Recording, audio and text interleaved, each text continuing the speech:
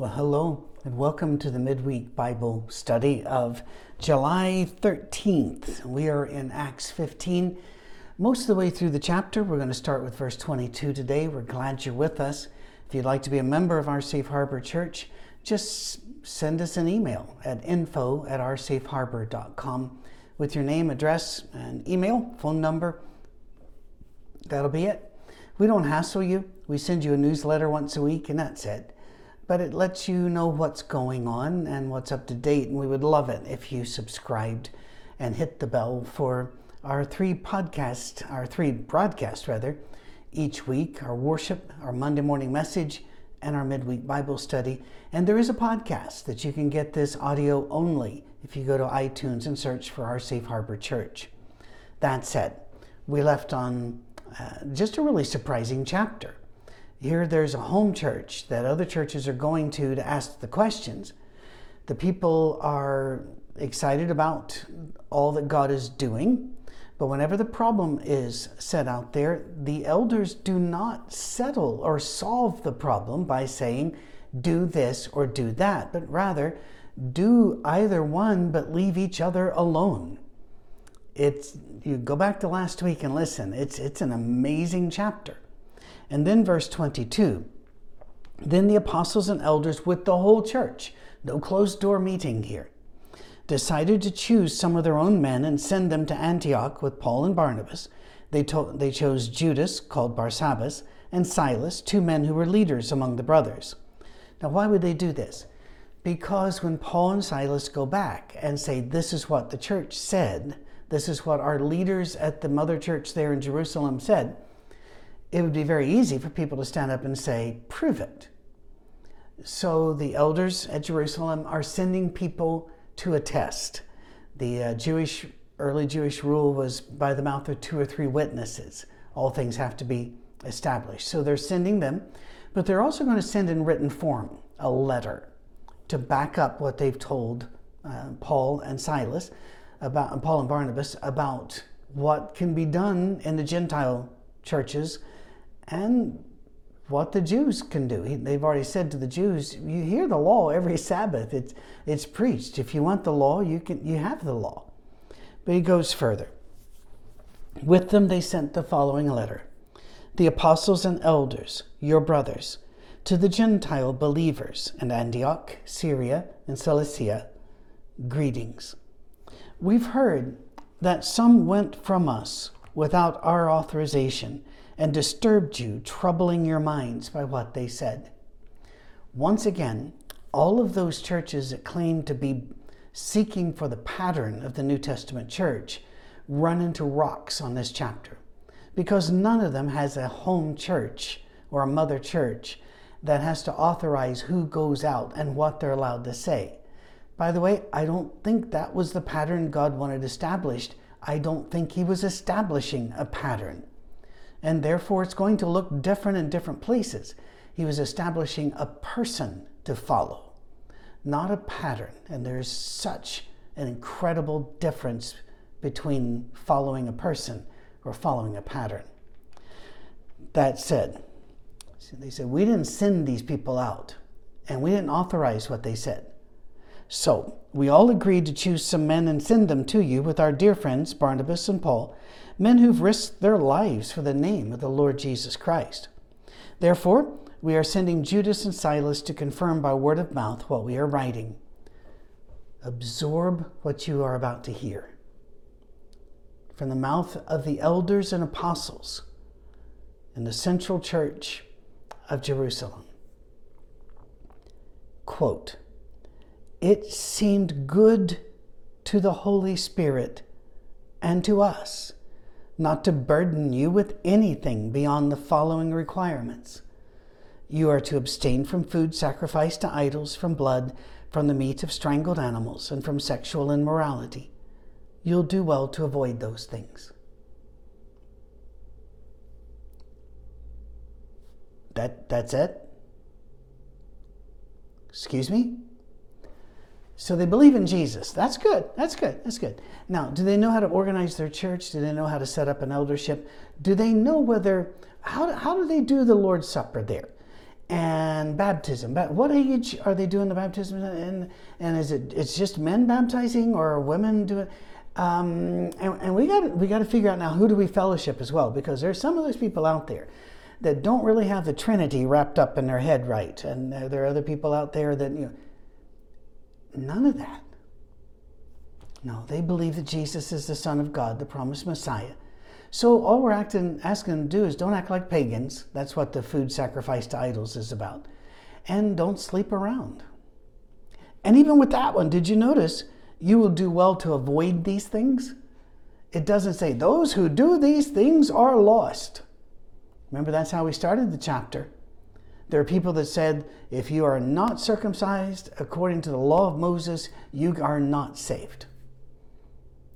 How different is the voice of the Holy Spirit from the voice of men telling you who's acceptable and who's not? It is a shock. It is a whiplash to go from what I was used to. You do this and you do this, and you better never do this or do that, or you must be publicly shamed. And and only those who meet all of these requirements will become saved. Maybe, because we don't know your heart, and maybe you're sinning in your heart. 2, the Holy Spirit saying, I don't want to make this any more difficult than it has to be. You believe in Jesus, so just don't act like pagans and avoid sleeping around. That word avoid still gets to me. It's not like he's saying, it's all right if you do a little sleeping around. I know that's not what it means. I know it means stay sexually pure.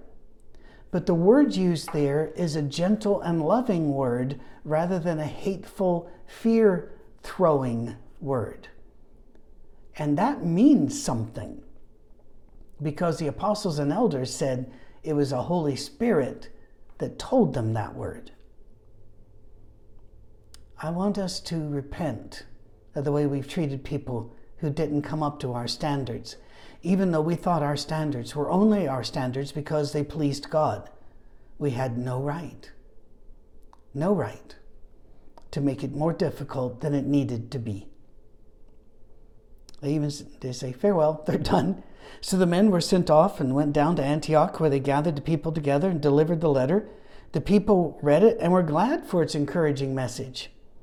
Yeah, Judas and Silas, who themselves were prophets. That prophet doesn't mean they're going to be telling people's future.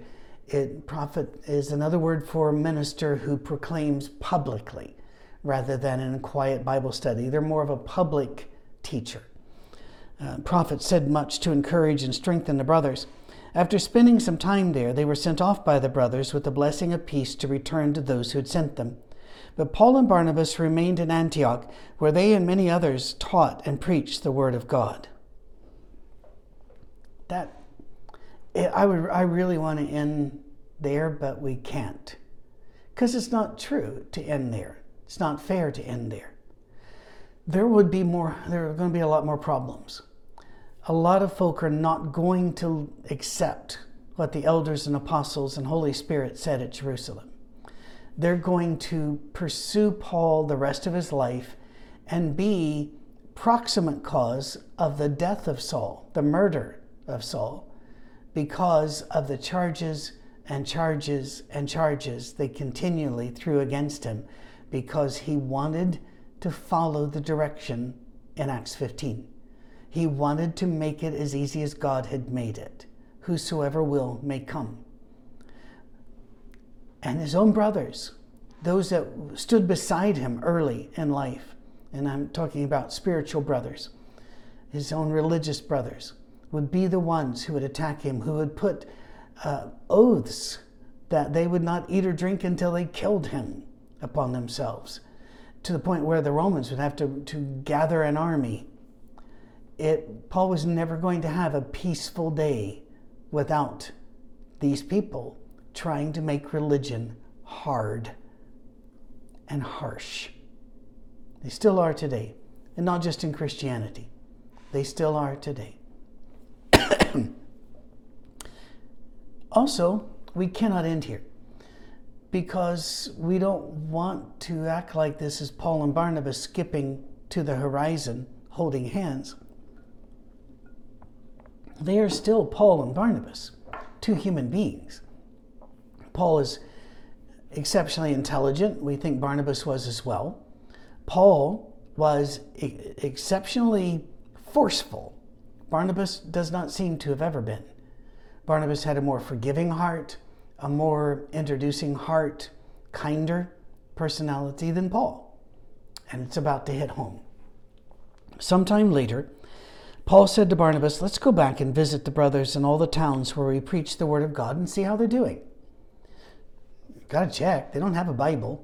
Not going to get one in their lifetimes.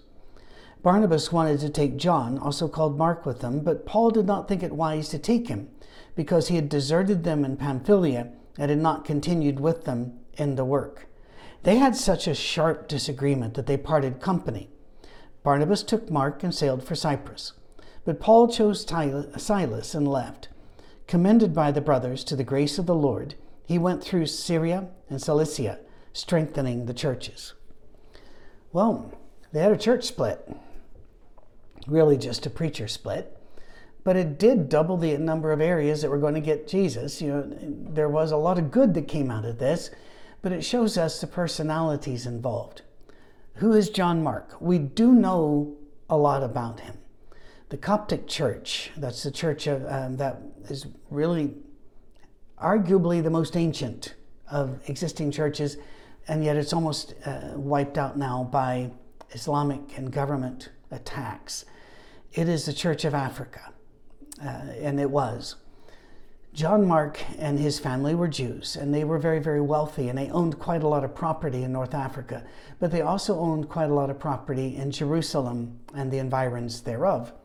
So you will often hear in different places where they went to John Mark's mother's house, or to Mark's mother's house. His mother seemed to be a widow at that time, although not necessarily, because back in that time, women could own property, they could make their own decisions. The Roman Empire had opened up quite a few avenues for them. But regardless, John Mark comes from a very important family, but he is a faithful believer. For some reason, he left them during one of the works, and it did not sit well with Paul.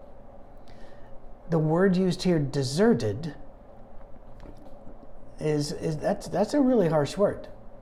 I've left works before because I didn't like the way they were going, or because I felt like I was the wrong person to be there, or because I felt like I was there but I was not going to be able to get anything done.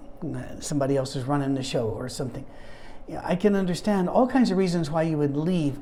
The word desert interests me, and Luke is the one writing this by this. He's the one who wrote this book, and he's the one that talked to Paul, and so he would have gotten the word there. But whatever it was, Paul seemed to get over this near the end of his life when he's in prison, a prison from which he will never be released. I think he understood that well. He would be beheaded.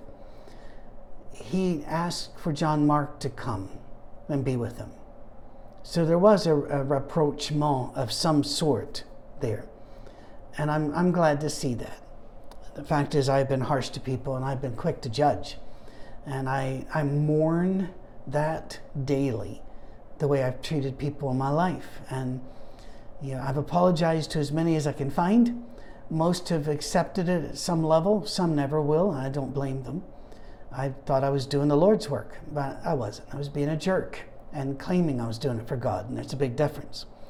I don't know if Paul was being a jerk here or not. I do know that if I saw Paul going one way and Barnabas going the other way, I would have probably gone with Barnabas. I want to be around nicer, more grace-filled hearts without the edge. And again, Paul believed in grace fiercely and depended upon it for his own salvation. But he also, he had an edge and a temper, as we found when we read, for example, Galatians. Well, what happens now? Well, a little reinforcement comes in. Paul goes to Derbe and then to Lystra, where a disciple named Timothy, lived, whose mother was a Jewess and a believer, but whose father was a Greek. The brothers at Lystra and Iconium spoke well of him.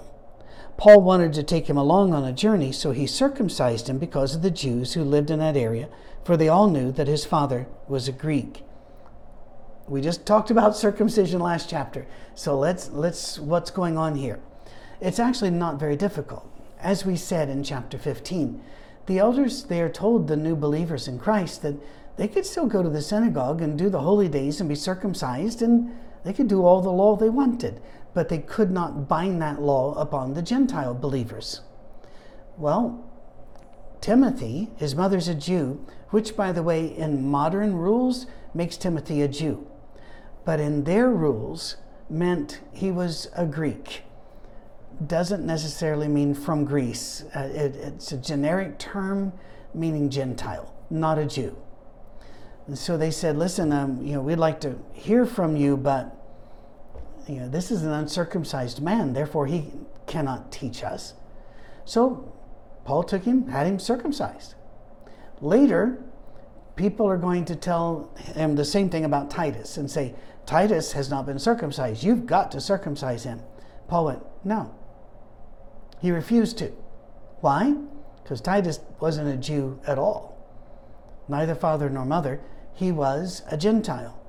And Titus didn't want to be circumcised or take on any of the Jewish traditions, holidays, sacrifices, and the like. So Paul says, no, he didn't have to be. And that caused a lot of problems. Timothy, he had him circumcised. And by the way, in fact, it says he circumcised him, which I don't really know if that meant he did it personally or he just arranged for it. It's not my culture, and so it's a little hard to reach back in there and understand what's going on. Regardless, Timothy would have been a willing participant in this. Titus wasn't, so Titus didn't have to. Works it just perfect with chapter 15. Last week and this week. All right. They traveled from town to town. They delivered the decisions, back to the first part of the chapter 15, reached by the apostles and elders in Jerusalem for the people to obey. To obey, there wasn't much there for them to obey. Right. Therefore, they are to keep from piling rules upon others. To obey also meant not to make new rules, requirements, and customs. So the churches were strengthened in the faith and grew daily in numbers, because that's what will happen if you do whosoever will may come. At our safe harbor, we believe in 24 nations. It might be 25. People are using our sermon notes all over the Spanish-speaking world, but also in Africa. They're using them in the Middle East. They're using them in Muslim countries, which I will not name, but who get in touch with us. They're using our notes when they can't use our broadcast. Others are able to listen to the audio. Others, and it's just amazing. And people keep asking, how did this grow? And honestly, all we did was open up a channel and say, here are Jesus stories. Whosoever will may come. That's what it took. And I got to be honest, it surprised us too. But we're happy. We're glad to be surprised. All right, let's move along. Paul and his companions traveled through the region of Phrygia and Galatia, having been kept by the Holy Spirit from preaching the word in the province of Asia. It just keeps moving on. Why would the Holy Spirit not let them preach in Asia? I don't know. Doesn't tell us. So sometimes we don't get to hear. When they came to the border of Mysia, they tried to enter Bithynia, but again, the Spirit of Jesus would not allow them to. I think of Psalm 139, where the psalmist says that God has one arm around him and the other arm on him and steers him. I know that feeling.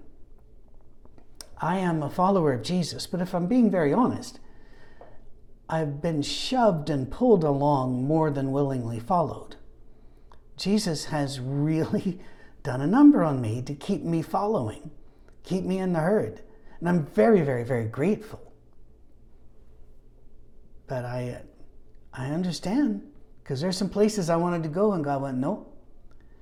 And I got very frustrated. And things I wanted to see happen and God said, no. And things I really thought were the dream of God and God said, no. Are we willing to hear the word no from God? I mean, it's a big question. So they went to Mysia Troas. During the night, Paul had a vision of a man of Macedonia standing and begging him, "Come over to Macedonia and help us." After Paul had seen the vision, we got ready. We? Yeah. Luke is now with them. So the pronouns will be showing Luke's presence. We got ready at once to leave for Macedonia, concluding that God had called us to preach the gospel to them. From Troas, we put out to sea and sailed straight for Samothrace, and the next day on to Neapolis, and from there we traveled to Philippi. These are the passages that no kid wants to be asked to read in the Scripture. Not those names. A Roman colony in the leading city of that district of Macedonia, and we stayed there several days. On the Sabbath, we went outside the city gate to the river, where we expected to find a place of prayer, because people would gather for prayer. And so they were looking for one. We sat down and began to speak to the women who had gathered there. One of those listening was a woman named Lydia, a dealer in purple cloth from the city of Thyatira, who was a worshiper of God. The Lord opened her heart to respond to Paul's message. When she and the members of her household were baptized, she invited us to her home. "If you consider me a believer in the Lord," she said, "come and stay at my house." And she persuaded us. A few things here. It's a very well-known story if you're a church person. But just in case you're not, I'll do a brief run at it. Here she is. She's a faithful woman. Almost certainly she's Jewish, because she's at the area of prayer where the Jews are gathering. And she's a businesswoman, and a very successful one, because dealing in purple was that was a high dollar thing. And so she was well paid, and it's her household, so there's no husband involved here. After she's heard about Jesus, she wants to declare that Jesus is her Lord, her rabbi, her teacher. So what does she do? She is baptized. Has she been baptized before? As a Jew, certainly. Yeah, that would be part of their regular ritual. But this baptism was unto Jesus. It was to have him be your Lord, your rabbi. And again, we've talked about that before on Monday morning messages recently, and also in these classes. So, and also in a sermon that would have been back around the middle of May. So go back and look there as well. Hope that you're watching and listening to all of them, but we understand people have time issues. We love it when you're able to support us so that we can keep the lights on and eat food. That is a really good thing. Thank you. She and the members of her household. Now, there are those who believe we should baptize children through some ceremony. Most of them wouldn't do anything with the immersion, which is what the word baptize strictly means. They instead will use sprinkling of water or rose leaves or something, rose petals, something like that. And they'll use this as an illustration, and her whole household. It really doesn't wash. If you know the culture of the time, you were a child, household would mean of a certain age, but also your servants, your maids, your employees, everybody that depends upon you. And it is okay to wonder, did all of these people really accept that Jesus Christ was the Son of God? The answer is we don't know. But it was very common, if that's the religion of your boss or your governor or your leader, your emperor, or of your union back during the guilds, then that's my religion too. And by the way, that continued and all the way through. You would find, for example, the Queen of England, if she's still with us when you're here. These are put out there like 10 weeks ahead. So, and she's of age, and I hope she's still there. But if she is the titular head of the Church of England. Well, that's more of a ceremonial role for her. But we all know of mass conversions because the king was baptized, therefore all the people had to line up and be baptized. And absolutely, we cannot assume that most or all of them believed in Christ. But this is the way things were done. She has declared that she is following Jesus.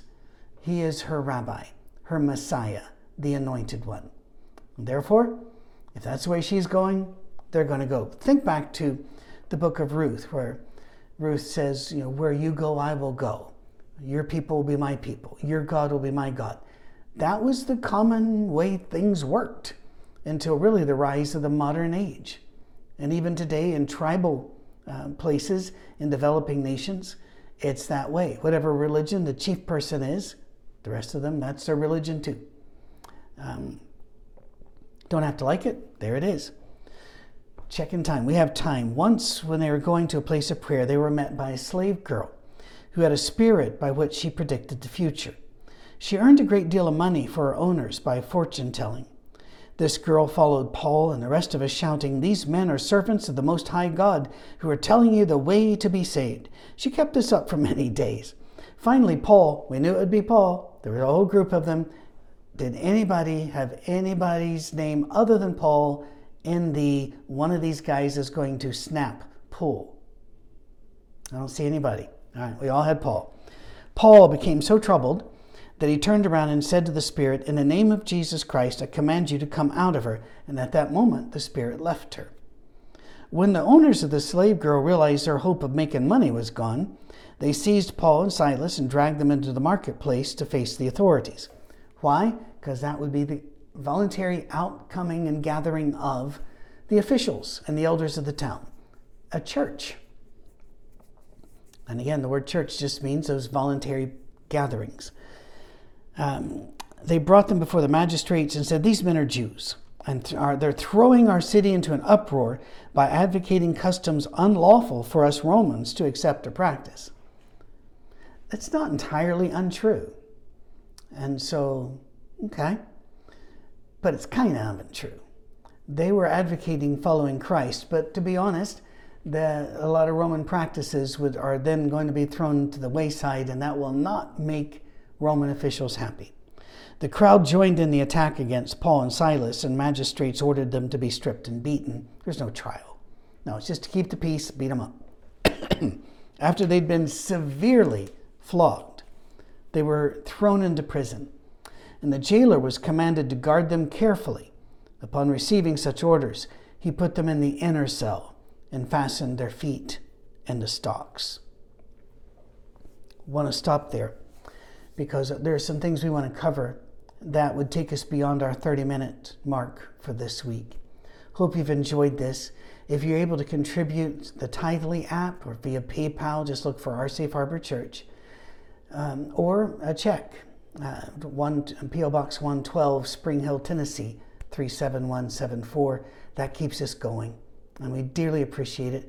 God bless you and keep you safe here in the middle of summer. Cheers.